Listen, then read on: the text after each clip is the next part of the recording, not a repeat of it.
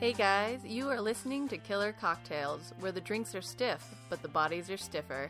This is a casual true crime podcast where two friends get drunk and talk about gruesome murders. Each week we pick a different drink whose name or ingredients set the tone for our stories.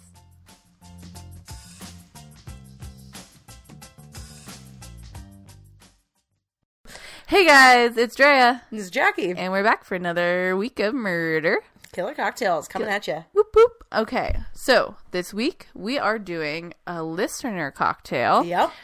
30 Roses from Instagram is super awesome. She's been with us from the beginning.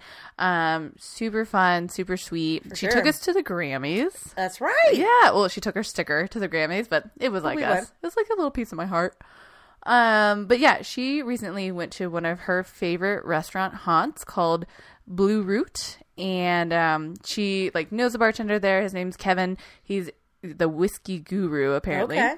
And he's like, good friend to have. You got to try this drink I've been like puttering around with, but we realized that it is on the internet as well. It's called the Revolver, which lends itself so well to murder. So yeah, she was like, I have a cocktail for you. It's gonna be perfect because name is awesome and it's super tasty. And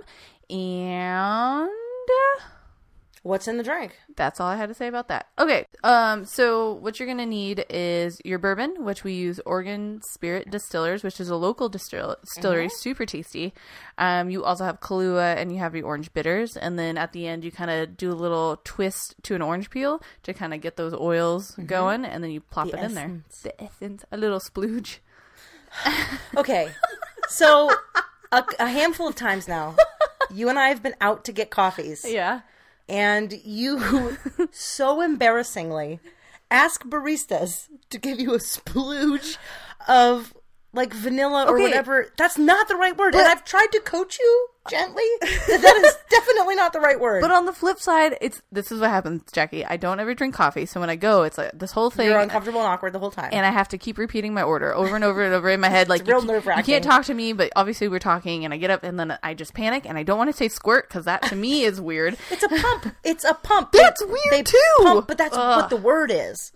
It's a pump from a pump, and it pumps it in. But I just one pump, two pumps. I know, but I panic. Two pumps and a bump. Two pumps and a bump. That's an MC Hammer song. But that's why I panic and I say splooge. It's the worst panic move you could make. Because I think the first time I was getting coffees, and I was like, do you want one? You're like, yes, this is what I want. And I went, cool, I am not saying that. You mean a pump of this? And you're like, and we had a little back and forth about it. Then we were in the car, and we were at Dutch Bros. And that's kind of, in my mind, the funniest place you could ask for a splooge of something. You made me to, like, Dutch Bros. You made me, like, kind of, like... Say it over me? Yeah, say it over you. And so it's, like, your car's really low, so I'm, like, over you and looking up at her, and she's smiling because she's being Dutch Bros. Yeah. And I'm like... then you asked her for a splooge. And I wish, because we weren't my Forerunner, so we were low, we were in the Honda, and I couldn't see the face or the reaction of the other people inside, because I'm sure that hut was full of giggles. Anyway. But did I or did I not get what I wanted? I didn't drink your drink. Oh, I did. So a splooge worked. She got the point. Okay. Why did we go down that road? I don't know. Oh, a little splooge of the orange peel. Correct. Yeah. So I like this cocktail better than you, I think. I enjoy bourbon, so this just to me is real bourbon-y. Let me try it again. So smelling it, you get that orange bitters and the orange peel, which is really nice. Smelling must be fun. You're going to have to let that go. To me, it smells kind of like a donut. I don't know whether... Because we kind of combined... I could not do this cocktail to save my life on a video tutorial. Oh. So I kind of combined both of the mix-ups together. This is pretty good. I like bourbon. I like Kahlua. I like bitters and drinks. Yeah. Jackie, I'm going to tell you a little tiny history about this cocktail. Oh, it has a history. It has a little baby history. You ready? I wasn't sure if you were going to give me drink history or like the history of the Revolver. No, they're not as cool as donuts, in my opinion. Okay. And I don't like donuts. Anyhow, so Introduced by San Francisco bartender John Santer in the early 2000s, the Revolver is locked and loaded. Oh, my God. Oh, this is liquor.com. Liquor.com. They always make it a little bit of a story. Thanks, Liquor.com. So lock and loaded with a spicy bite of rye-heavy bullet bourbon and a slug of coffee liqueur. Orange bitters lend subtle brightness to that dark and mysterious duo. Go ahead and pull the trigger. Oh, my God. I love it. I want to be a writer for them. That would be fun. Little pun-tastic time. All right. So I would say if you like bourbon drinks, Jackie, you recommend this? I do. Okay, cool. I don't know that this would be a go-to drink of mine, but like you get sick of doing the same thing all the time. So I definitely can see myself in the future sometime ordering this drink. Yeah, definitely. It's got all the ingredients are good. I like it. Is it murder time? It's murder time. Murder time. I'm going to tell you about Mark Allen Hopkinson. Hopkinson. He was born October 8th, 1949. Okay. We got a boomer. We got a boomer on our hands. He was born in Evanston, Wyoming. Okay. He earned a football scholarship to the University of Arizona. Mm-hmm. Party boy. No offense, U of A. Which took him out of state. So he left Wyoming to go to play football for college. At some point, he's later convicted of delivering controlled substances. Why quotation marks? Because I don't know what he was delivering. Okay. I'm going to guess he's a drug dealer of some sort. So he gets that in 1971. Mm-hmm. He's released from federal prison in 1975. Okay. And then he returns back home to southern Wyoming. So in 1974, so a little bit before that, Joe Hopkinson, Mark's father, he starts prepping groundwork. He wants to create a trailer court, which I'm guessing is kind of like a motorhome park on property that he has. In doing so, he covers a ditch that carries water to the Reutz family. Okay. So the Reutzes, they consult an attorney. The attorney is Vincent, Vehar, Vihar is what I'll say. I don't know the correct way to say it. And ultimately, a lawsuit is filed against Joe Hopkinson. So Mark's dad is involved in some sort of legal dispute because he wants to create this trailer park. And in doing so, he messed up water rights to someone down the way. Got it. Vincent Vihar is the lawyer for the Reutz family. Shortly after a judgment in the Reutz's favor, so the family down, they win. You can't mess up other people's water rights. That's when Mark moves home. So all that happens before he moves home, but then he moves home shortly after his dad's in trouble for having done this. So Mark takes over development of the trailer park, and he's like, I'm going to get this reversed. I'm going to fight this. You're not wrong, Dad. Here we go. So in April of 1976, this is the following year, Mark went to go see the Reutz family, and he asked them if they can come to some sort of agreement or settlement without lawyers. The Reutzes refuse this because they won in court. There's no reason for them to come to an agreement with Mark. Yeah. Mark warns them that he's going to build the trailer park, and he's going to do it in a way that inconveniences them immensely. Oh, no. So he's real bitter about it. Yeah. And that's my tie. There's bitters in the drink. Oh. And Mark is real bitter. Oh my God. I mean, that's awesome. I'll take it. On May 6th, 1976, so Mark goes back to the Reutzes. They've told him, kick rocks, they're not going to do it. Mm-hmm. He comes back and he attacks 55-year-old Frank Reutz.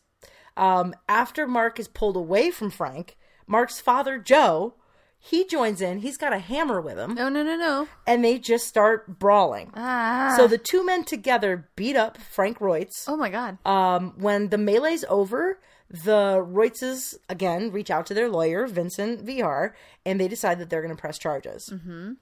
However, the county attorney is a guy named Jim Phillips. Okay. And Jim Phillips had been previously hired by Mark in the original appeal. So there's a conflict of interest there. Yeah. The guy who needs to bring charges against Mark and his dad has been hired privately as their lawyer previously. Got it.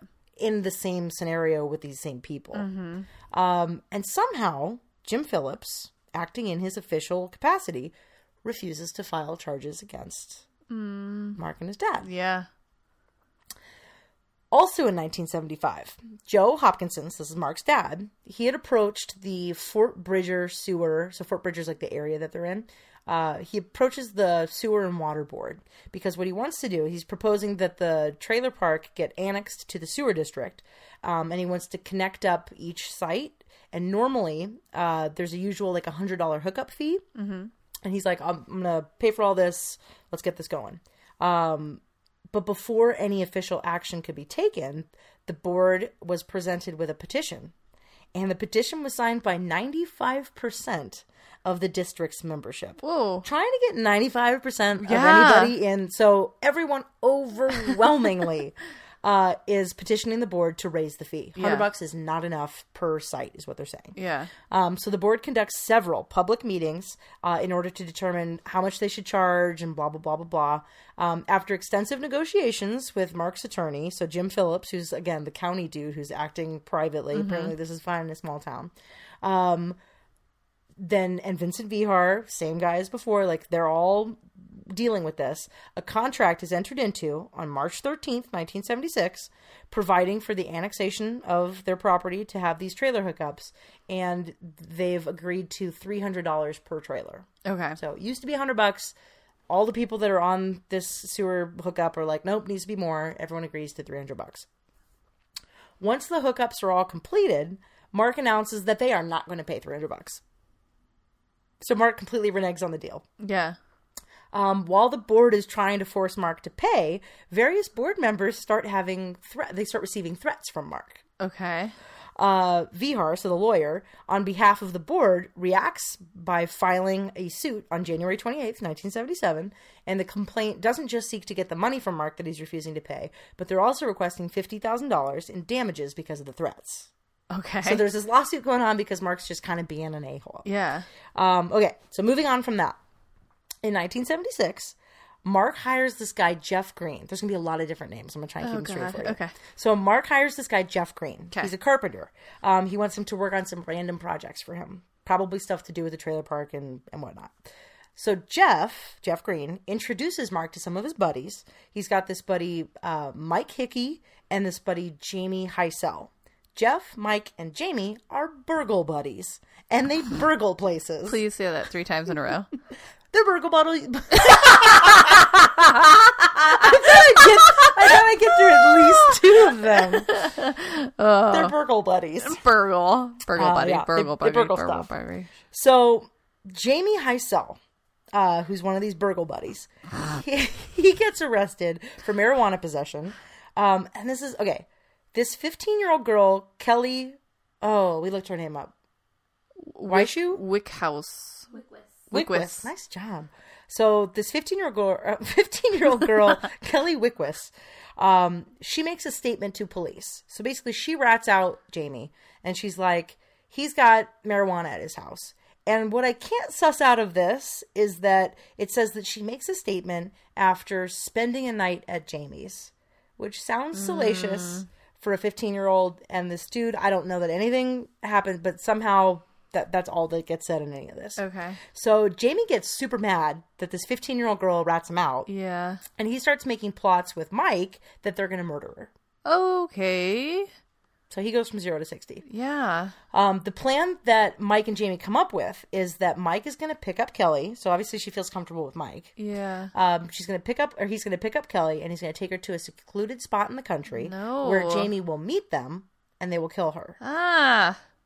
But Jamie never shows up. Okay. So Mike picks up Kelly. He takes her to this spot, but he doesn't realize Jamie's not going to show up. So he's already telling Kelly, we're going to murder you. Why would you say that? That's right out there. I don't there. get the sense that they're like super smart.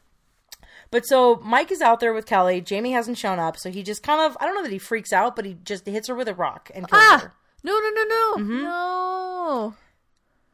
Then, this is like the only gross detail I'll give you. He could have been like, April Fools, ha ha ha, let's go back to town. He decides, this is what makes me think Mike is insane. Because he decides as proof to give Jamie that he did kill her, he cuts out her genitals. And he takes those with him. And he buries her body. That's his reaction to all of this. So I get the sense that he's like cuckoo. But then you'd never really hear anything else about him being... What? Yeah. He agrees to kill this girl with his friend that his friend is upset about. Mike's not even involved in this. Yeah. So... He's quick to some crazy. Yeah. So he just... Okay. So this poor 15-year-old girl gets wrapped up in all of this. Did he, like, sexually abuse her in any way? I didn't see that anywhere. He just mutilates her. Yep. Okay. All right. Okay. Back to Mark. So these are kind of new friends of Mark's. Yeah. So in 1976, a lot of this happens in like 76, 77. Mark approaches this guy, Harold James Taylor, about doing a job for him. And wait, with the murder and stuff, did anything come of it? Did they find her body? She's a missing person. Okay.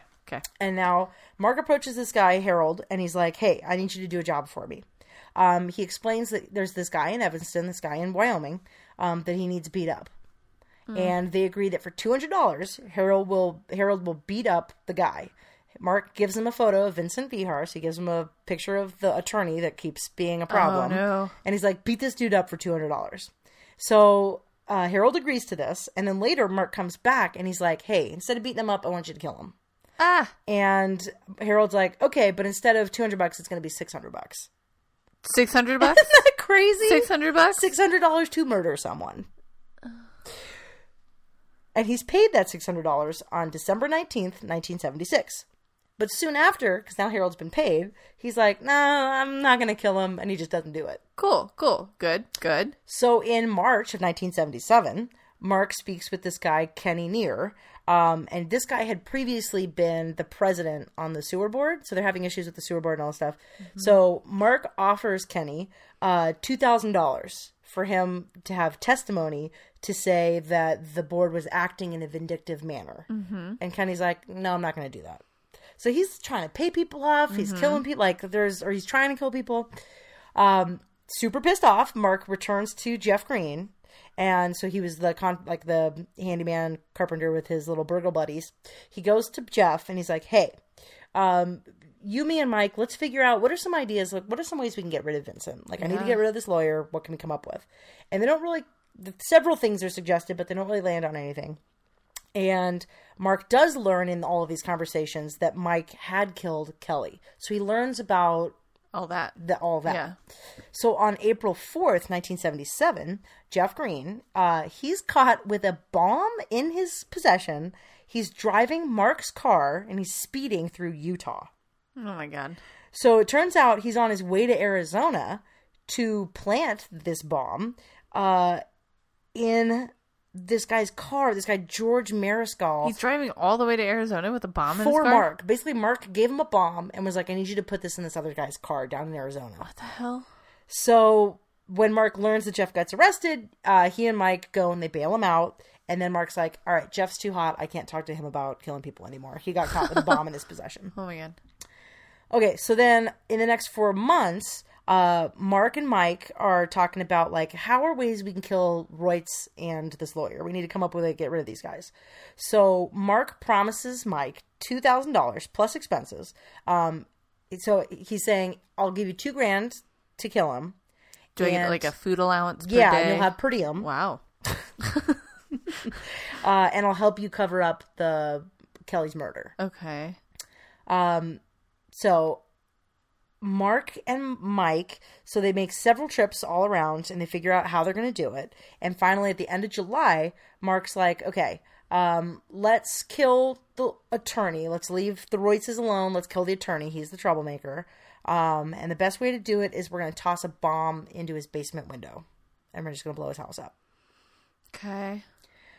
So in the first week of August, Mark gets notice that the attorney's going to be deposed, like, for all this stuff. So, like, things are happening with the trial stuff's kind of picking up. So on Saturday, August 6th, when Mark saw Mike at around 6 p.m., he's like, all right, go take the bomb over there. Let's do it tonight. So Mike goes to a local bar and he hangs out till 1:30 a.m. Then he's driven out to the country with some lady that he met at the bar, and they have some sort of sexual relations out in the middle of nowhere. Then they go back to the bar at around 2:30 in order for him to get his car. Then he drives drunk home. And once he's home and realizes that his girlfriend isn't there, he decides that he'll go drop the bomb in this guy's basement. What? It's like the craziest. If someone hired you to kill somebody, like, yeah, all of this is like, it feels like that movie where you watch, where it's like, Zach Galifianakis, like, doing a heist. Like, it's just like, that one? It's just mayhem and a bunch of people with these, like, half thought out plans. God. Okay. So. Is he gonna go do it? He does. So he's like, he gets home. He's like, my girlfriend's not here. I'm going to go throw this bomb. My girlfriend. Yeah. I'm going to go. Okay. Yeah, exactly. Right. Yeah. The points in the story are there on purpose. So he's driving and there's a highway patrolman who testifies that he saw a car driving around that time, approximately 30 miles away. So it's 2:45 a.m. He arrives in Evanston. He kind of looks around the house. He makes sure it's safe, and he throws the bomb in the basement window. It's about 3:30 in the morning. Where are they making all these bombs? Are they Googling how to make a bomb? Yeah, you can get like bomb books from the library. Like there's bomb stuff out there. The house explodes. Like big, like a boom. It blows up down to the ground. On his Are way, neighbors affected by it so big? I don't know. Like when people get attributed to like deaths and stuff, it's only ever the people that Mark intended. Okay. On the way back to his house, he picks up a hitchhiker. What? The hitchhiker testifies that he got picked up sometime between 3 and 4. 3:30 in the morning and 4. I don't know. Around 4:30 a.m., Mike finds his girlfriend and they go home. So he must be calling or doing like, it's so crazy. What? It's this ramshackle, and he's just driving around drunk doing all this. Hey, is that Bob? I should pull over. Yeah. Hey, Bob, you want to ride? He picks up this random hitchhiker, then he drops that guy off, and the police are able to find that guy. And maybe he's like a local and he's hitchhiking, he's not like passing through. Then he finds his girlfriend somewhere and brings her back.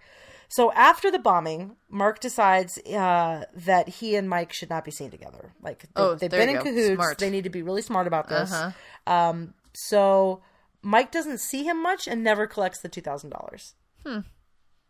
Wouldn't you be like, yo, I killed somebody, where's my money? Yeah. All of it's crazy. Can I get my per diem? I went to Sparrow Bakery 8 times. Well, I mean, all of his drinks at the bar that night. Oh, yeah.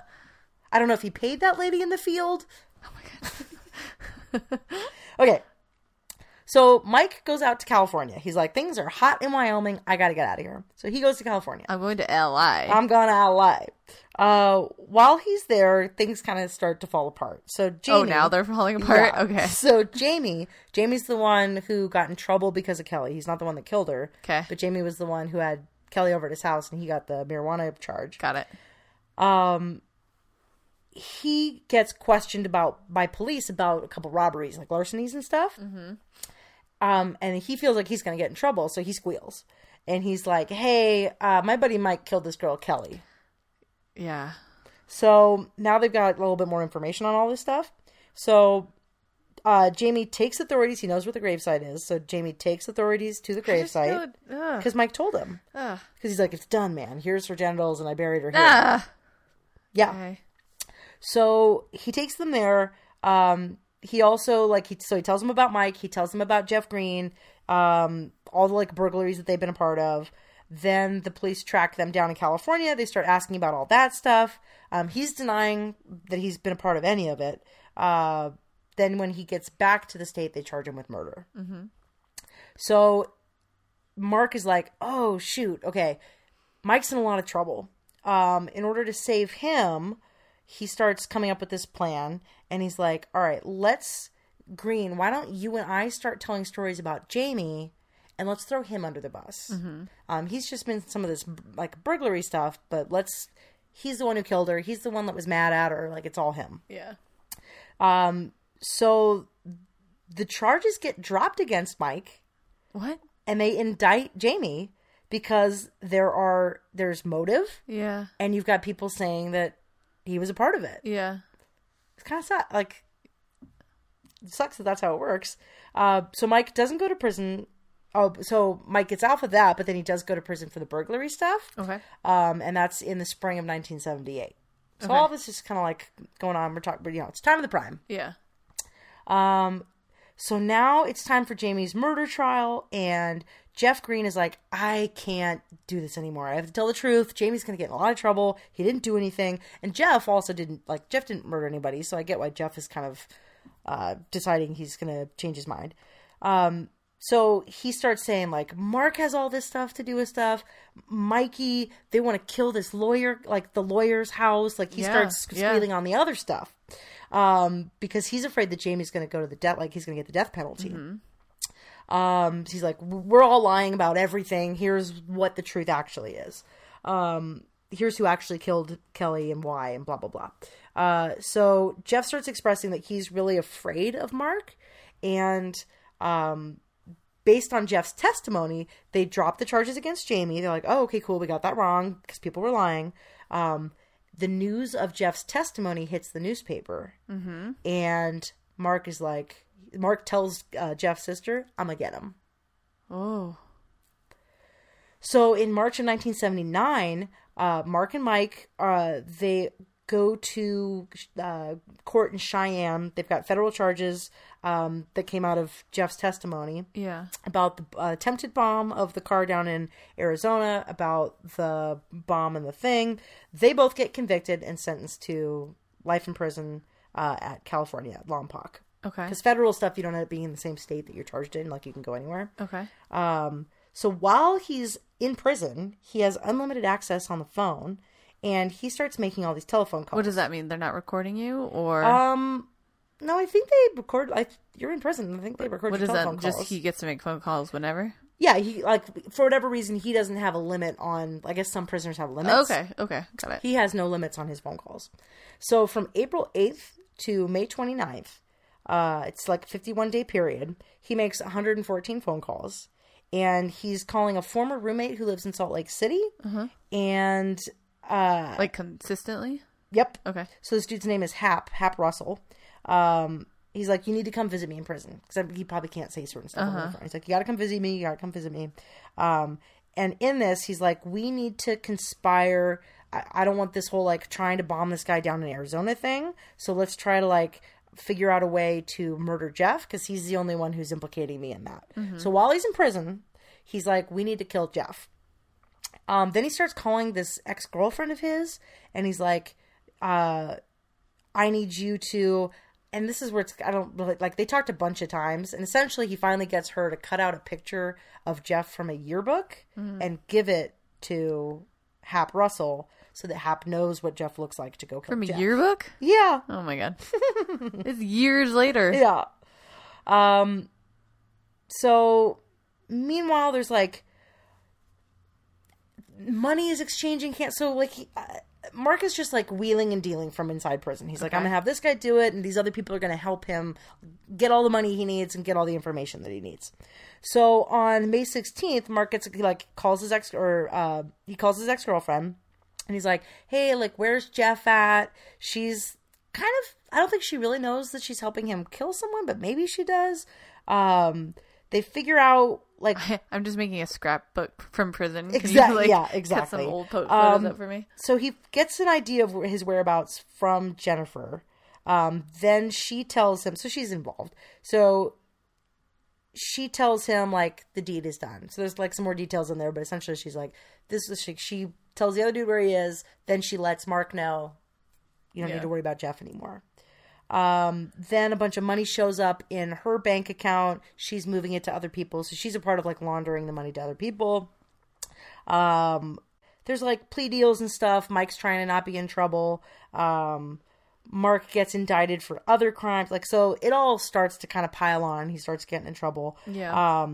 It all ultimately ends. They had suspended the death penalty in Wyoming for a number of years. Okay. And then reinstituted it.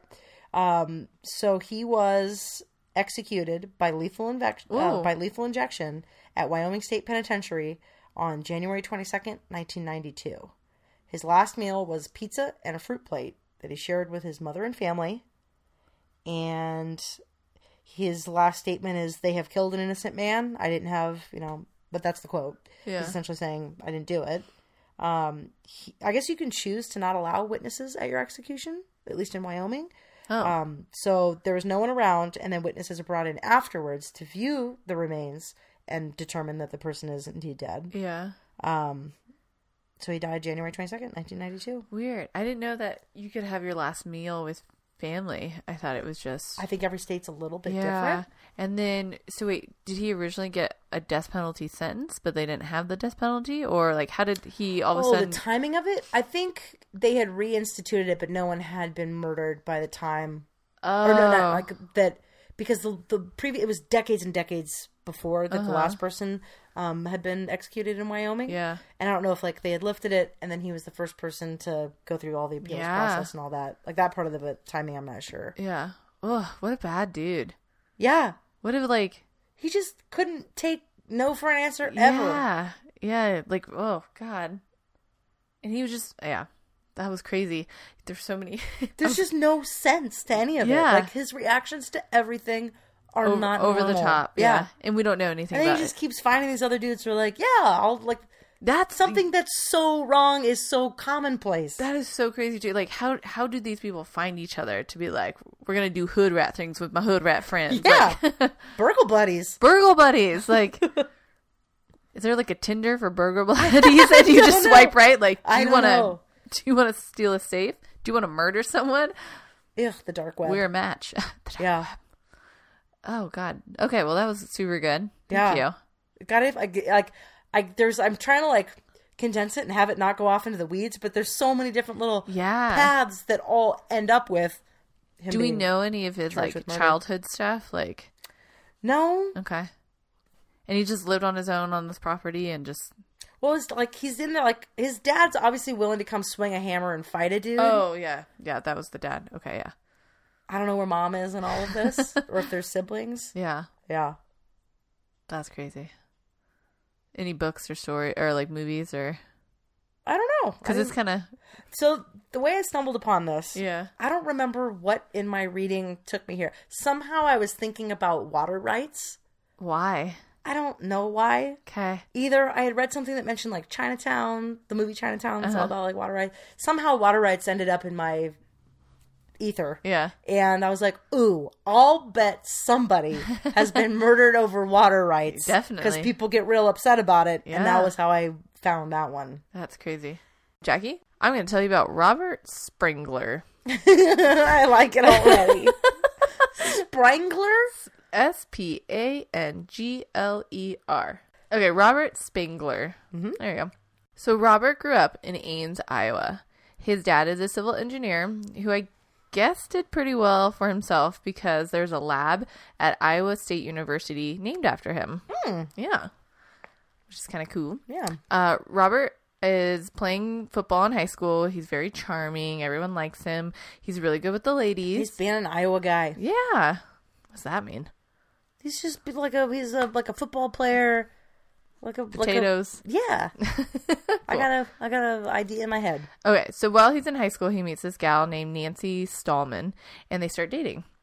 And then after high school, they get married in 1955, and they move to Littleton, Colorado. When they get there, Robert has many jobs over the years. Not like he's bouncing around, but, you kind of fluctuate. So some of his jobs are working for Honeywell's Camera and Instruments Division. He serves as a public relations director for a nonprofit organization. He's a part-time DJ at a radio station. Bah, bah, bah. And he even sometimes performs in local plays. He's a Renaissance man. Yeah, he's just dabbling. Yeah. So like I said, he's very well liked and he's well known around town. When is he going to become a murderer? Hold on to your butts. Everyone's like, he's super polite. Yeah. Like overly the top, like polite, and like everyone likes him. And likable dude. One coworker from the radio said the only complaint I ever had about him was that he was too cheerful, too early in the morning. Yeah, not everyone likes that.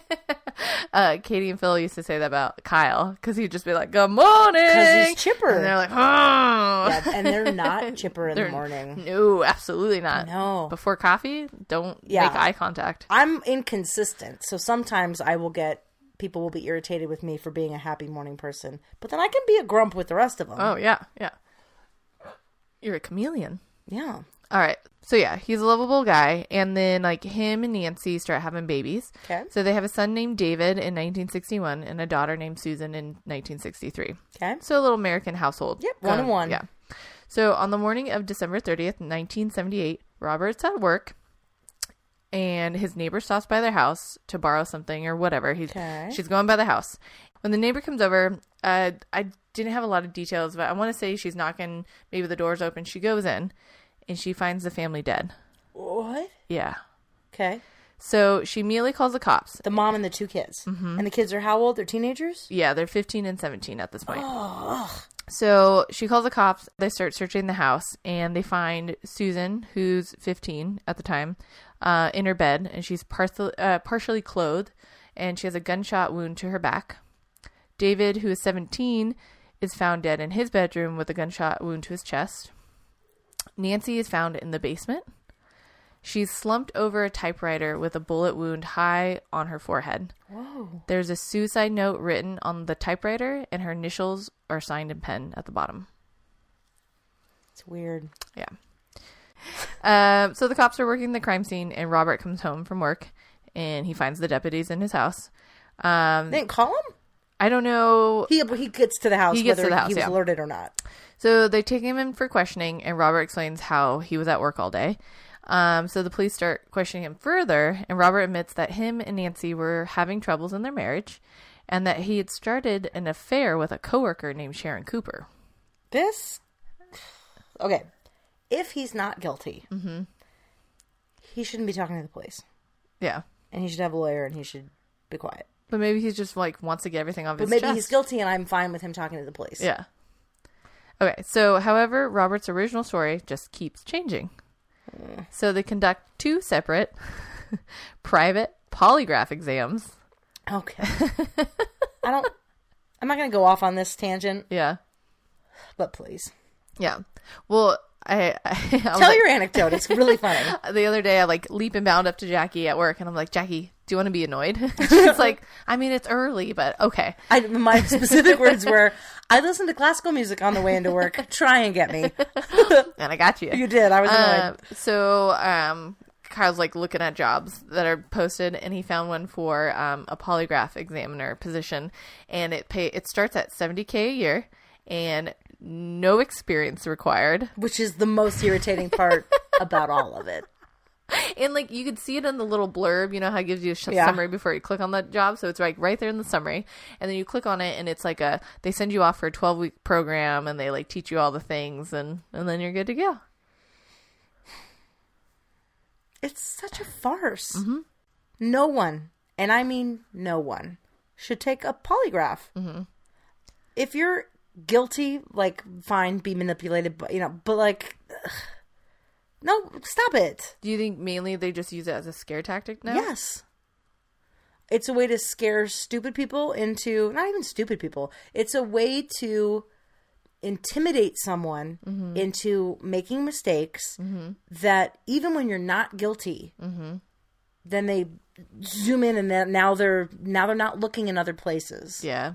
And so if you from a crime standpoint, it's worthless in my opinion, because it can be a waste of time. And from a job standpoint, from people having to take them to have certain positions, it's I've talked to people who've passed them and gotten jobs, and they're like, oh, I lied through my teeth, and everyone told me lied through your teeth. They'll catch certain blips, and they're expecting you to lie, and it's fine. And then people who are truthful about it's such a joke. Yeah. I got you annoyed again. You did. It bothers me. Okay, so they hook him up to 2 different exams. Yeah. And his answers are inconclusive. So they're like, meh, we're not getting anything from this. So on top of that, investigators determined that the murder weapon is a .38 caliber revolver. Oh. That's my tie. Which was found by Nancy. It is registered in Robert's name, and evidence of gunshot residue is found on his right palm. That looks bad. It looks super bad. How did they collect the evidence? I mean, you can always, if you can't, that's the OJ thing. If you can't argue your way out of it, argue against the evidence. Yep. So even though they have all this evidence the coroner closes the case as a double homicide/suicide. Oh. So there's some questioning things about, what's his name? Robert? Mm-hmm.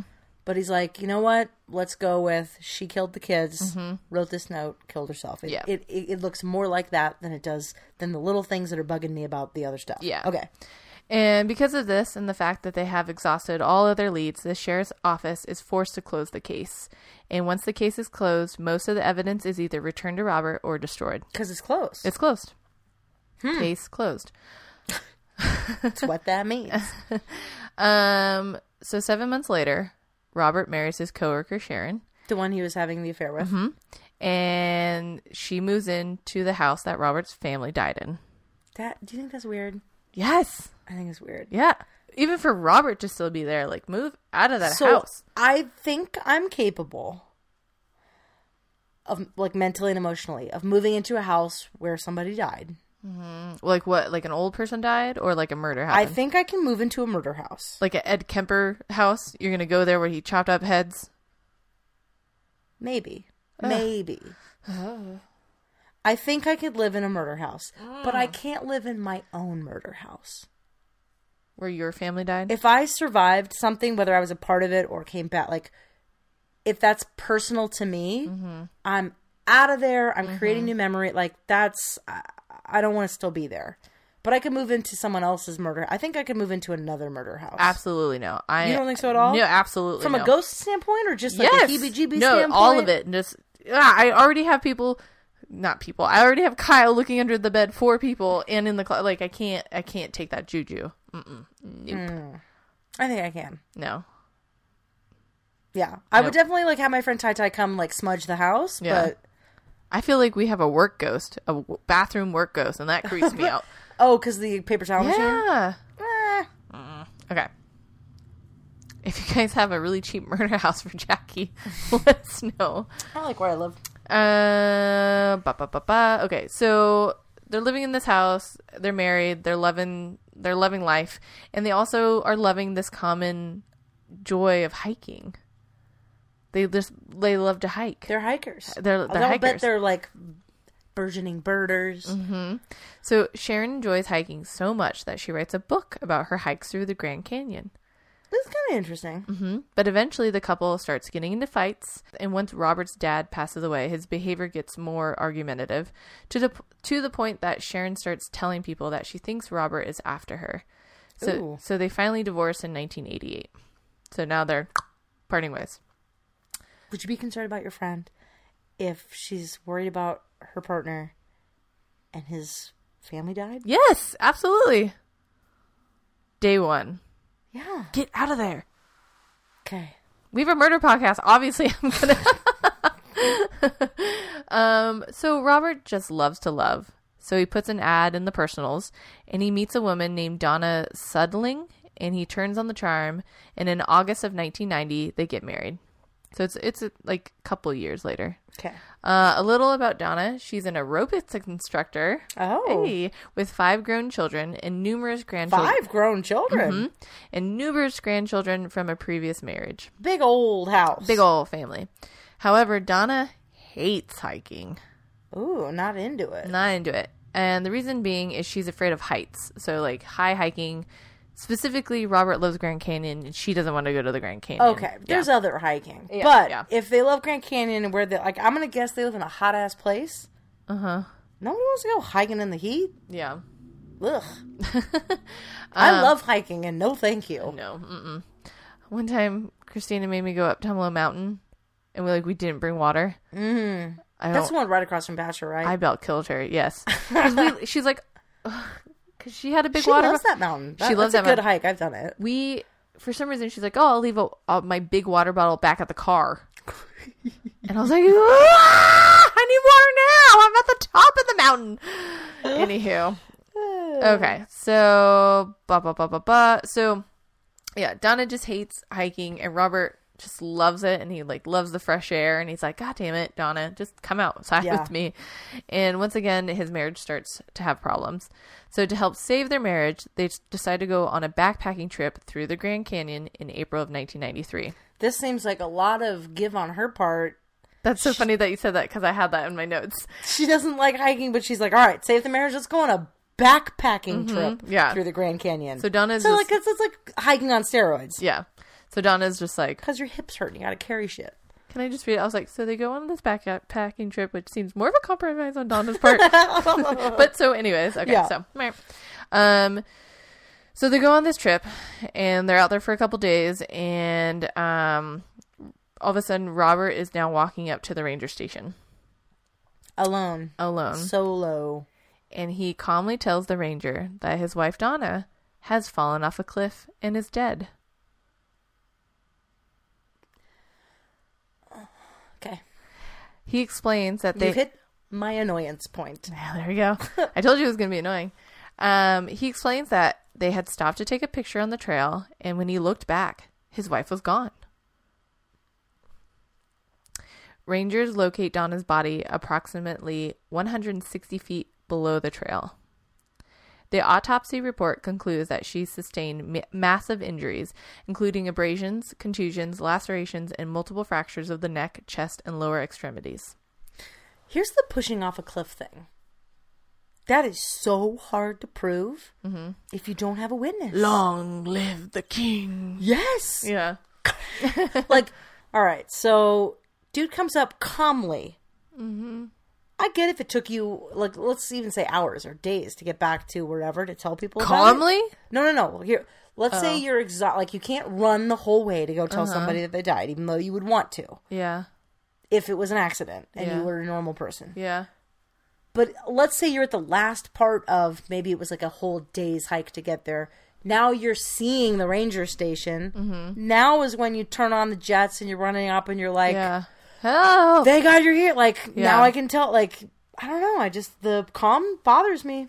And then, like, if you did push someone off the cliff, I feel like you put on the theatrics and you'd be like, oh my God, it was all, there was a banana peel. I judge people's reactions to stuff, but also, like, everyone behaves so differently, and it's true to who they are. Yeah. I guess in my head, this is how I envisioned it. He, like, walked up, hands in pockets, just kind of like, oh, yeah, my wife slipped. Yeah.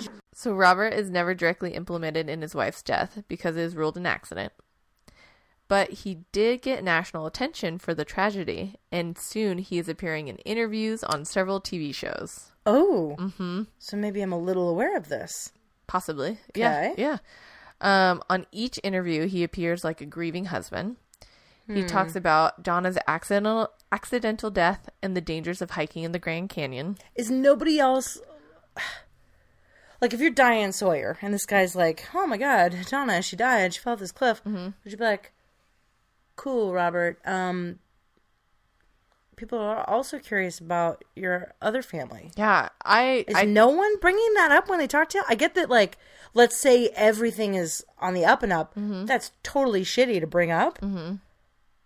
But if he's a murderer, I kind of want to turn the screws a bit. Yeah, but, like, so say you are doing the interview. I don't know if, like, his first family's death made it into the news. Like, if it was just in, you know what I mean? Like, but you got interns Googling shit. Google is a baby. Google is a little baby Google at this point. You have Ask Jeeves. Oh my God. Sorry, Ask Jeeves. You're not doing the damn thing yet or ever. All right. Okay. So he's saying it's so dangerous to hike in the Grand Canyon. My wife died there. What was my wife? Blah, blah, blah, blah, blah. But in the meantime, he's continuing to backpack through the Grand Canyon with friends several times a year. Okay. Yeah, he's doing things that don't look so great. So again, Robert loves to love. He does. So he reconnects with his second ex-wife, Sharon. Oh. And she moves back into his house. And why did they break up? And her friends were concerned about him, right? She was like, just being scary. Yeah. Okay. And she moves back into his house. So he's less scary now that another wife has died. Yes. You can't, we're not going to paint a picture where she doesn't know about the third wife dying. She knows about it. So she knows what happened with the first family. She had a scary situation. Now the third wife has died. There's got to be some sort of, like, weird traumatic power over her. Like, well, so they were talking about he's super charming and he picks his quote unquote victims. He, like, picks a personality that he knows he can control. Yeah. So I'm bothered by the fact that he got her back in there again. So. Where are her girlfriends at? Sister. So. She moves back into his house. Ugh. The same house where his entire family died. Is she the one who didn't like hiking? Yeah. Yeah. And then on October 2nd of 1994, Robert comes home and finds Sharon unresponsive next to a bottle of Tylenol. How full of yourself are you if you are Robert? That you're like, yeah, I'm going to get away with it a third time. Super full of yourself. Well, not just the third. You know, your wife, your daughter, your son. Yeah, the third your instance, wife, not the third death. Yeah. This... Oof. Mm-hmm. So she died of a drug overdose later that day, and her death is not investigated by law enforcement. Who is the sheriff? Is he best friends with Robert? I just don't... Well, we're going to get into it. The counties aren't talking to each other. Oh, this again. Mm-hmm. So in January of 1999, investigators team up from the U.S. Department of Interior, the National Park Service, and various counties in Arizona, and they start comparing their cold case homicides. Wow. Mm-hmm. And they start to see this common thread between all these cases. Oh, it's Robert. He's over here. He's over here. He's over here. So they bring in an assistant U.S. attorney from the District of Arizona with experience in capital murder cases and who also has personal knowledge of the Grand Canyon. So they're going out there and they're going to be like, we got a hiker on the case. Mm-hmm. And together they combine the cases and classify the motive as insurance fraud / murder. Yeah. So they start their investigation and they start talking to people who had known Robert. And one lady gives them a copy of a letter she received from Robert and he explains to her that he has terminal cancer. So they're like, if this is true, maybe we can use this information to our advantage. So they head to Colorado to finally interview Robert to try to get a confession. And so the FBI confirmed that Robert does have terminal cancer. Whoa. And so when they bring him in, they tell him that the FBI profilers just want to study him because he is a unique killer. But at this point, he hasn't, you know what I mean? Yeah. And so they're it's interesting. Mm-hmm. So they interview him for 4 hours and then let him go and tell him that if he wants to continue the interview, just to call them back tomorrow. Because he's like, not really, he's like chatting with them, being charming, but he's not really giving them anything. And they're like, well, we can't hold him. We got to let him go. And he probably thinks he's like, they're probably, my guess is, feeding into that ego a little bit. Mm-hmm. And they're like, let's let him think he's winning us over. We'll let him go. They've got tabs on him. And the team is like, there's no way he's going to call us back. But, like, we're going to try this. But the next day, Robert calls them. Because he's full of himself. Mm-hmm. So during the second interview, Robert tells investigators how, while married to his first wife, he fell in love with another woman and then shot his wife and 2 teenage children to be with her. Robert then explains that he had to smother his son with a pillow after shooting him because the bullet wound was not lethal. He strongly denied any involvement in the overdose death of his second wife and refused to discuss the death in the Grand Canyon because he feared a civil lawsuit from his third wife's children. And he does have terminal cancer. Mm-hmm. Yeah. So investigators... It's weird to own up to the first one, which is like the coldest of all of them. Mm-hmm. Okay. So investigators encourage Robert to talk about the Grand Canyon murder by telling him that killing several people at one time did not make him a serial killer. This approach worked on Robert. After a period of silence, he said, "You've got your cereal." Robert then described how he, quote-unquote, masterminded the Grand Canyon murder. They are playing into him. Yeah. Wow. And so he's like, yes, I did the Grand Canyon murder. I pushed my wife over the edge while she was facing me. Oof. Mm-hmm. Ugh. Yeah. We twisted. Mm-hmm.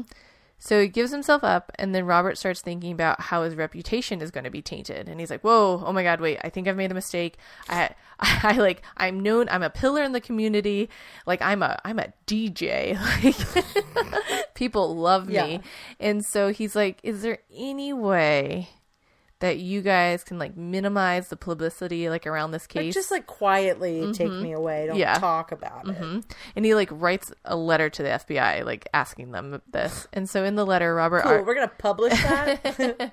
So in this letter, Robert argues that he is not like other serial killers who target people for race or sexual orientation, but instead his motivation to kill centered around the anticipated gain of eliminating his wives and children.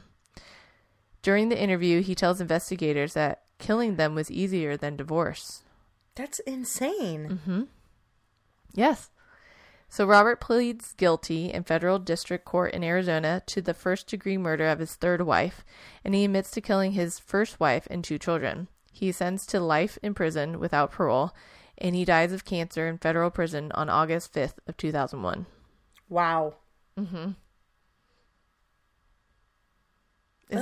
that crazy? Yeah. Troya. Sorry. In true fashion.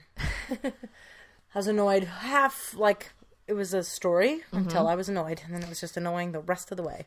It was just so interesting how he could fit in with the community. Yeah. And kind of like Ted Bundy in a way. Just like it's one of those where it's like, I guess if you're capable of doing that, why not just live that way? Like, just let your murder flag fly? No. Exactly the opposite. They're able to be such a part of society, and they have all these people, like, I don't understand I don't get where their heads are at, where that's not enough. Yeah. I mean, it's kind of like... that's all a trick to get away with this other shit they want to do. I'll clean eat all week, but you better bet your sweet ass I'm thinking about that cheat meal all week. I didn't hear the words you said at the beginning. It sounded like straight up gibberish. And I was like, oh, I don't know what she's saying. I might have slurred that. Yeah. I'm not sure. But you know what I mean? Like, I could kind of see where they're trying to fit in. Yeah. And they're trying to... I get that they don't mean it. Yeah, I don't know. But at the same time, they have that need, that urge, that voice. Yeah.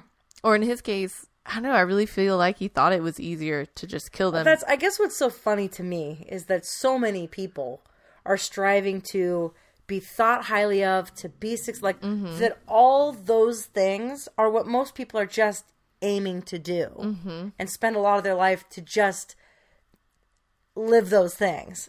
And you've got these serial killers and these like charming sociopaths that's the easy part. That doing all the things that everyone else is striving to do, all that is like, I'm doing all that to do this whole other thing. The dichotomy of that, it's interesting. Yeah. I mean, true crime, it's fascinating. Yeah, it is. Yeah. Well, that has been the Revolver, you guys. Yeah. Jackie, you listening to anything or reading or watching? What am I listening to?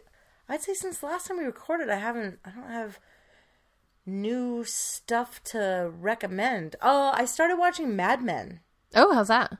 I really like it. Yeah. I'd started years ago, and but I think I only got through like the first season, and I just got distracted. Yeah. So I was like, let's start over. So I'm right now I'm rewatching episodes I've seen, but it's really good. I've heard it's really good. I've just never gone into it. I like it. I'm watching Fargo. Oh, yeah. Under your recommendation. It's on Hulu. And you had not seen the movie. I've not seen the movie. The movie's very good. I'm watching the TV show. It's on Hulu. And it's not what I thought. It's definitely dark murder humor. I just don't know what you thought it was going in. I just thought it was going to be one murder, but it was like wham, wham, wham, wham, wham, wham, wham, wham, wham. It's a roller coaster of emotions. You guys, cheers. It's been another great week with you guys. See you next week. Bye. Thanks for tuning into this week's episode of Killer Cocktails. As always, on-air talent was Jackie and Drea. Be sure to check out our Instagram at Killer Cocktails Podcast or stop by our website, killercocktailspodcast.com, for up-to-date information, photos, contests, and more. Our logo was created by Michelle Firm, whose amazing art can be found at michellefirmdesign.com. Our music was created by Nikolai Heidless, and we'll be back next week on #Murder Mondays.